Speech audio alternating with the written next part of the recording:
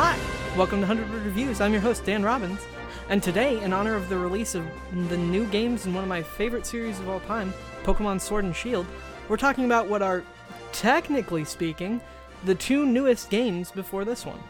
These are also neither main series games, so that should be interesting. Without further ado, here's my thoughts on Pokemon Masters. Ready, set, go. So far, I've been fairly impressed with all of Nintendo's phone games.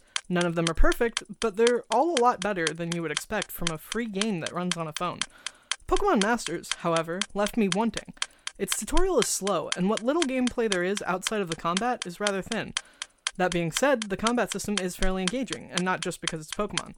But the fact that all three of your Pokemon must target the same opponent seems like a missed opportunity to deepen the combat to me.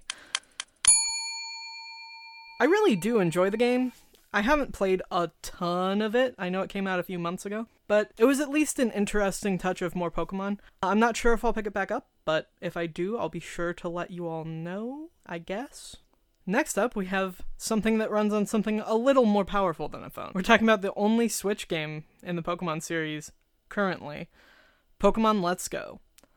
Ready, set, let's go. Remakes in the Pokemon series have generally taken huge innovative leaps from the previous entries with the same story. It's hard to measure the change in this case because there were two console changes between Fire Red and Let's Go. The game looks beautiful, and the changes have been overall beneficial.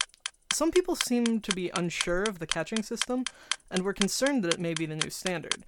But I really appreciated wild Pokemon being easy to avoid without repels, and it seems like it was a one-off gimmick. Hardly Game Freak's worst angle on the series. Thank you all very much for listening. If you need me for the next 52 hours or so, I will be playing Pokemon, so I'm not going to respond, but you can always try to tweet at me at word100, email me at 100wordpodcast@gmail.com, or just go to that contact page on obtuseaudio.com. Obtuse Audio.